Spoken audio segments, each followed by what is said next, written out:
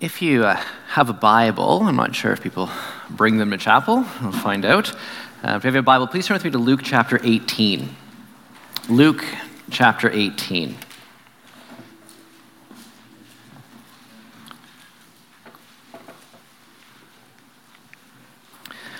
going to read the first 14 verses. Luke chapter 18, beginning at verse 1. This is the word of God. Then Jesus told his disciples a parable to show them that they should always pray and not give up. He said, "In a certain town there was a judge who neither feared God nor cared what people thought. And there was a widow in that town who kept coming to him with the plea, 'Grant me justice against my adversary.' For some time he refused. But finally he said to himself, 'Even though I don't fear God or care what people think, yet because this widow keeps bothering me, I will see that she gets justice so that she won't eventually come and attack me.' And the Lord said, 'Listen to what the unjust judge says. And will not God bring about justice for his chosen ones who cry out to him day and night?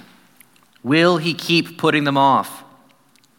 I tell you, he will see that they get justice, and quickly.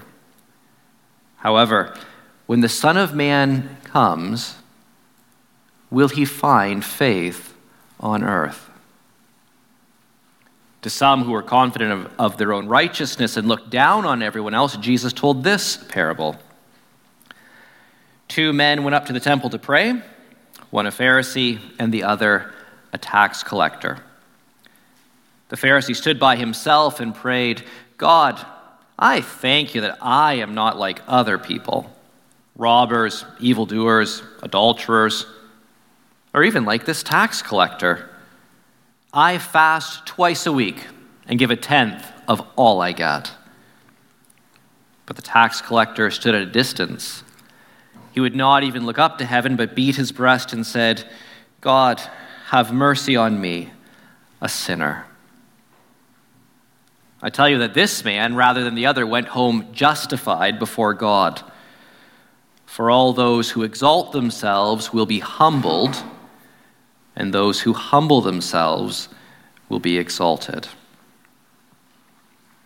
Just before we consider this passage together, let's pray. Father, we thank you for the opportunity to be here, to praise your name, to give glory to your name, to be reminded of our Savior who lives and who loves. And Father, this morning we pray that now you will allow us to be nourished and strengthened from your word. Open our minds to understand it, but also open our hearts to receive it. We pray that in our lives through your word, you will produce a harvest of righteousness that brings you glory, which is for our good, but also, Lord, help us to be the people in this world who also do good for our neighbors and who help establish justice in the land. For we ask it in Jesus' name. Amen. Now, my guess would be that most of us are more familiar with the second parable than the first one. Most of us probably have some memory even, although I do know there are a number of people who grow up going to church and say, they can't remember a time consciously when they didn't believe in God. They sort of have always believed in Jesus, they'd say. From the longest conscious memory, they'd say that they just never remember a time when they didn't have faith. But for a lot of people, they can also look and say, I remember before I was a believer. If we went around the room, probably a lot of you can tell us details about the time when you prayed a prayer similar to the tax collector, just asking for forgiveness, asking for the mercy of God, receiving the gift of eternal life through Jesus Christ. And so probably in this room, there's a number of people who can identify with that second prayer, that prayer of salvation. Now, we won't be talking about that second parable too much.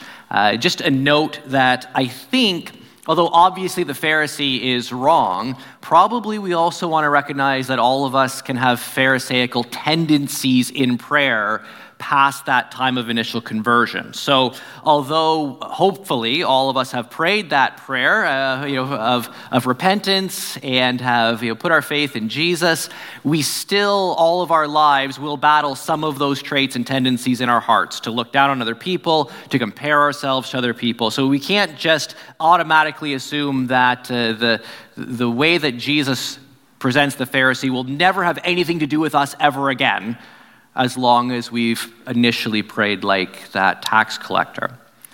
We're probably, though, mainly familiar with that. The first parable, my guess would be, in our evangelical churches, we're not quite as familiar with that. And one of the things that's very helpful about this parable, though, is that Jesus tells you, or Luke rather, tells us why Jesus told the parable. And so when you look at the first verse, you're given, even if you don't understand every detail, you at least have sort of that bird's eye perspective. You have the interpretive key given to you right from the beginning. Jesus told his disciples a parable to show them that they should always pray and not give up.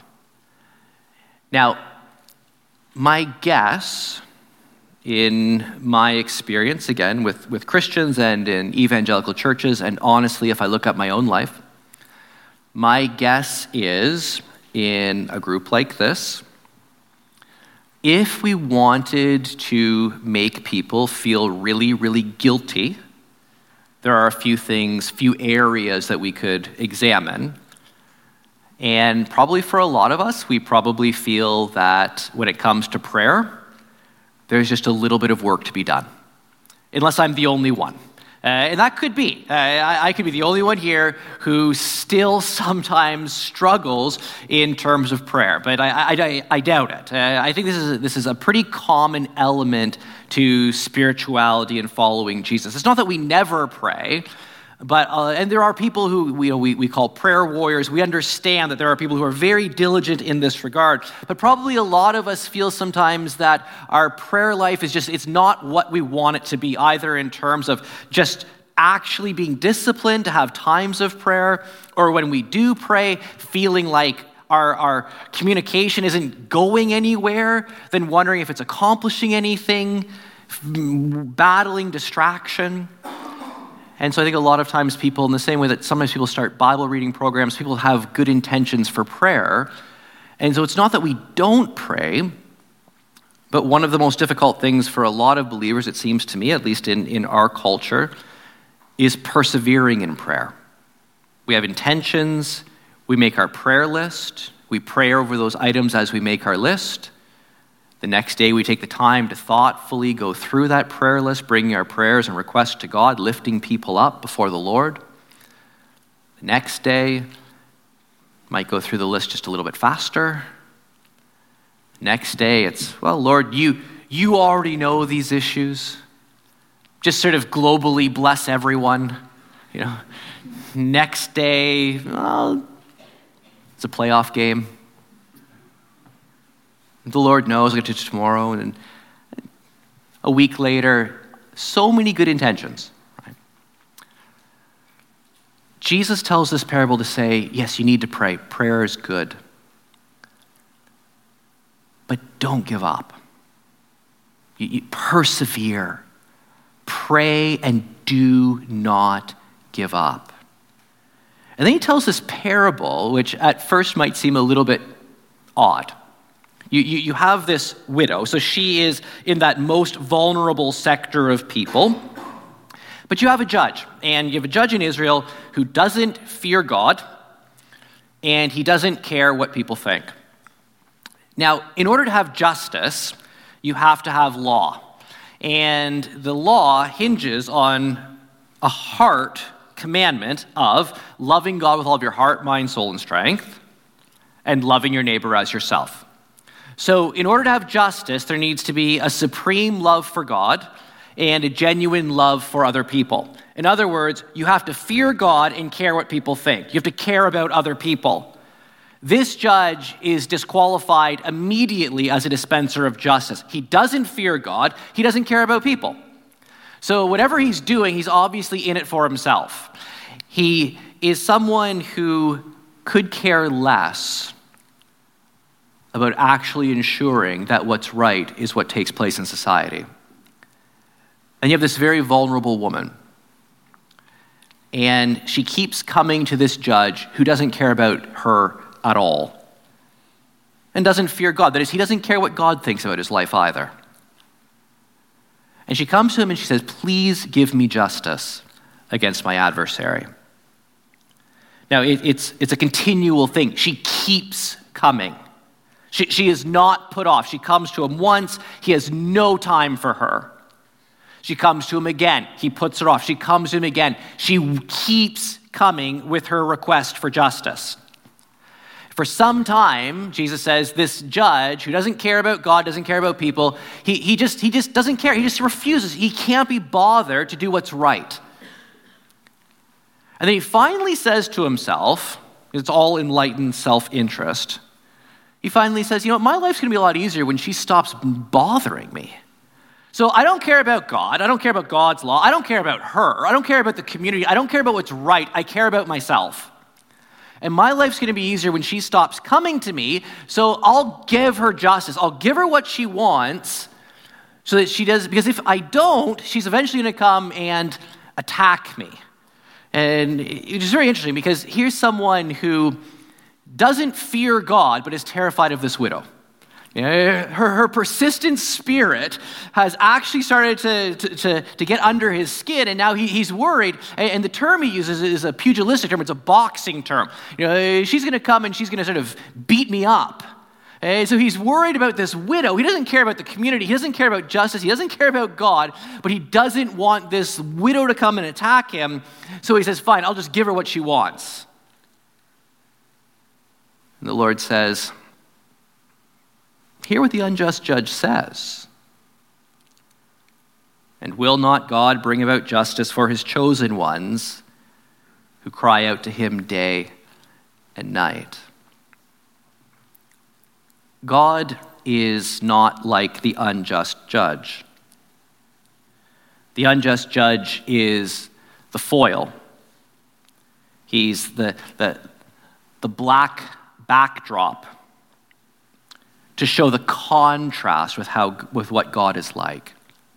In the same way that Jesus tells parables, you remember the parable where he tells about the man who's in bed, his family, it's late at night, his friend comes, knocks on the door, I have visitors, I need some bread. And the man originally says, I go away, I'm in bed, I don't have time for this. This is not the right time. The man keeps knocking, I need bread. He says, eventually he'll get up and give you the bread just so you'll go away. You know, not because he really cares, he just wants to be left alone. That attitude is not the attitude of God the Father. God the Father does not give us things so that we'll leave him alone. That parable is told to give you the contrast. If you can bother someone into giving you bread, how much more so is your heavenly Father who loves you going to give you the necessities of life when you ask for them? You know, if you, Jesus says, if you who are evil know that when your child or someone you love asks you for bread or an egg, you don't give them a scorpion or a poisonous snake. If you can do that, how much more so is God the Father not going to delight to bless you? Delight to take care of you. Delight to give you what's good. And so sometimes the parables, they establish these strong contrasts. And here, the point that Jesus is making is, listen, if by persevering, this widow can get justice from someone who doesn't care about justice, how much more so can you know for sure that if you pray and seek God and don't give up, the God of justice is going to ensure that justice is done? I tell you, Jesus says, they will get justice and quickly. Now, the translation of quickly may be right, may also be something more along the lines of surely or certainly. So quickly or speedily or surely or certainly. I mean, certainly for us, though, it doesn't look like God's justice always comes quickly. And we can say, with the Lord, a day is like 1,000 years, and 1,000 years is like a day, and that's all very true. So it may be fast from God's perspective. But the parable also seems to run on the lines of expect delay, because if there's no delay, you're not persevering, right? And so it's teaching you, keep praying, keep persevering if it's not happening right away.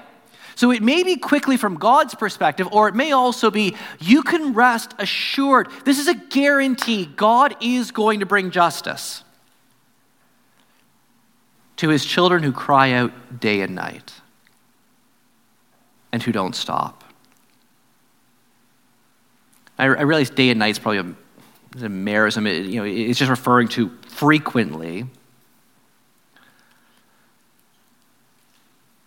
But have you ever been so bothered by the state of the world that you've actually lost sleep?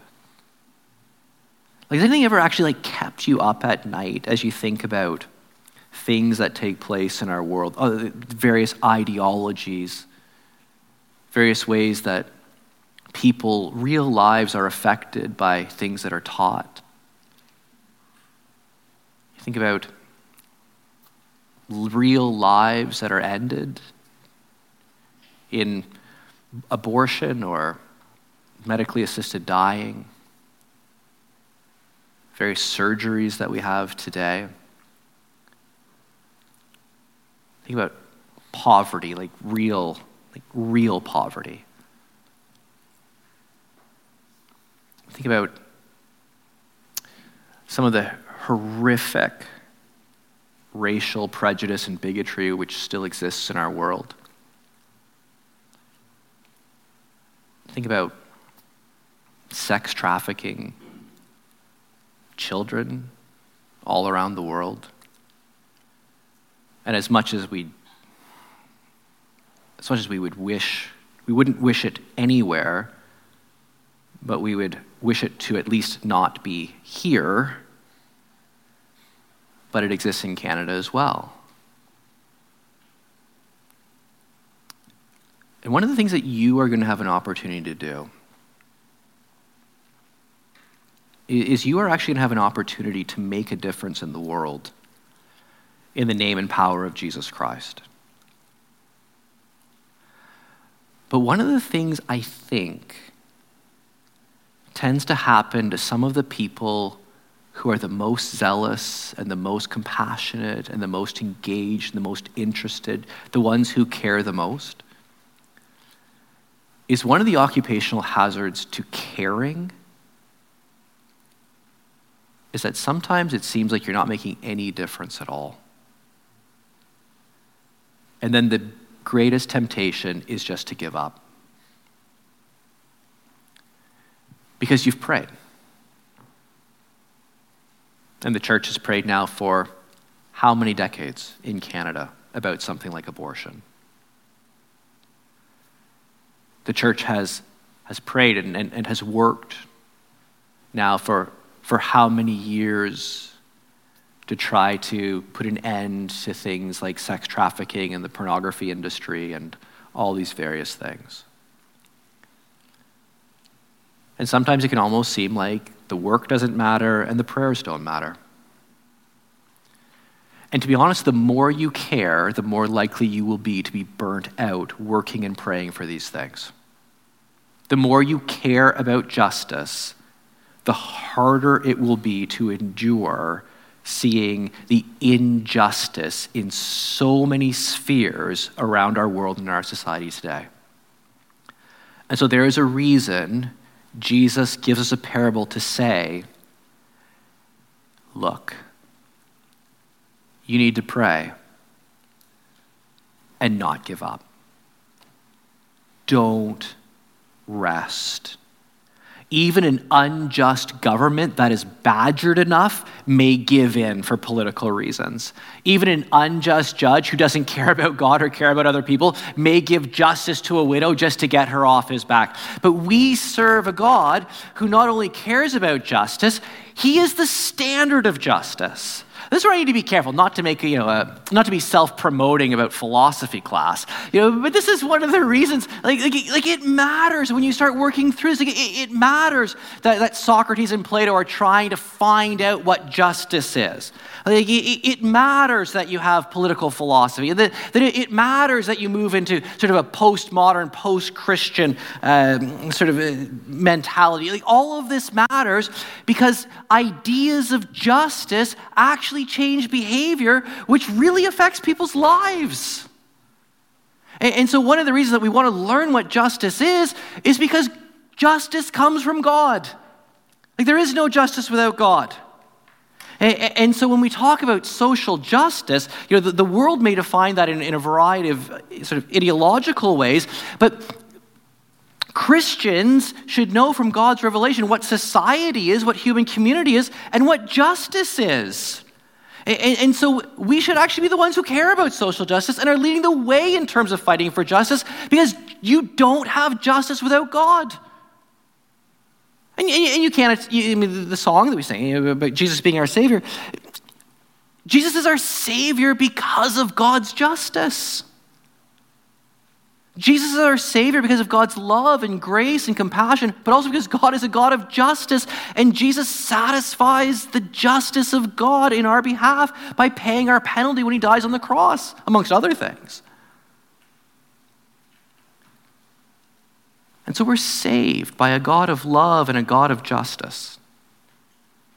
And we're saved by a Savior who is perfectly just and perfectly compassionate, who also will one day judge the world. And we're called to live in this fallen world, a world where there is sin and pain and brokenness, and a world where there is injustice. And the more you're exposed to it, the more pervasive you see it as, that you see more of the depths of it, you see the extent of it, the more it can break your heart. And the harder it can be to keep going. So some of you, when you graduate, some of you already now, you're involved in ministries that involve justice and working for it. And good. But do the work and pray. And don't work and not pray, but also don't pray and not work. But don't give up. That is going to be a real temptation and a real trial. And probably if you have mentors, probably a lot of your mentors will say they have gone through times at some period in their life where they thought about packing it in, where they thought about quitting, where they thought about giving it up. And so find people too. If you ever get discouraged, if you're ever struggling, find people who can help you walk through those things. But remember our Lord. He tells this parable so that you will pray and so that you will not give up. And he ends with the question, when the Son of Man comes, will he find faith on the earth? It's a fascinating question. I think one of the reasons Jesus asked that question at this point is because it is going to be so hard and persevering. It is going to be so hard in holding on to faith through all of the trials and all of the difficulty and all of the garbage and all of the brokenness of the world. Jesus says, you're going out now and it's going to be hard, and you have to persevere because there's a bunch of people who don't care about God and they don't care about other people. They don't care about justice. And you do love God and you do love your neighbor and you do want what's right. And the world is hard. So when the Son of Man comes back, is there going to be faith? Who is going to be in that group of faith who has persevered and who is still walking with God, still working and looking for justice in the world, still persevering in prayer. Because it's not going to be easy. The reality is, none of this is something that we can do on our own. Which is why even as we work and even as we persevere, we still come back to this next prayer. Lord, have mercy on me, a sinner. And we don't look down on other people. Lord, thank you I'm not like that person and that person and that person. Thank you that I'm working for justice. Lord, it's only your grace. It's only your strength. It's only your wisdom. It's only your Spirit that can help me persevere. So as you go out into the world, know that by God's grace, you actually can literally change lives. You can literally change the face of the world. You can engage in issues that are literally matters of life and death. And you can persevere. But not without Jesus. Not without the Holy Spirit. Not without his word. Not without his strength. I'm just going to give you just a moment. Jesus definitely is not giving us this parable to say that a prayer for a moment is sufficient. But I'll just give you a moment. Just pray.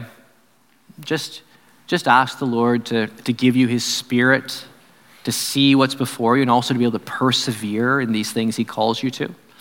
And after just a few moments, I'll close our time in prayer.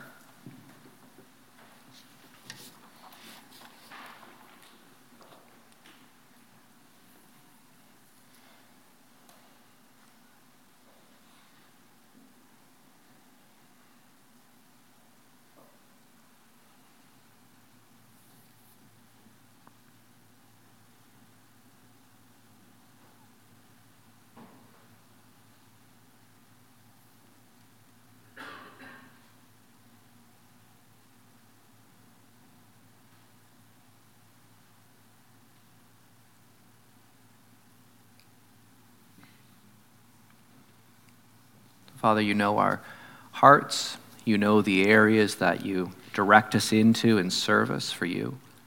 You know the people that you'll bring across our path. Lord, I pray that you will, by your Spirit, now consecrate us to you. Help us to be resolved, to be fully dedicated to you in everything that we are and everything that we do, how we use our time and energy.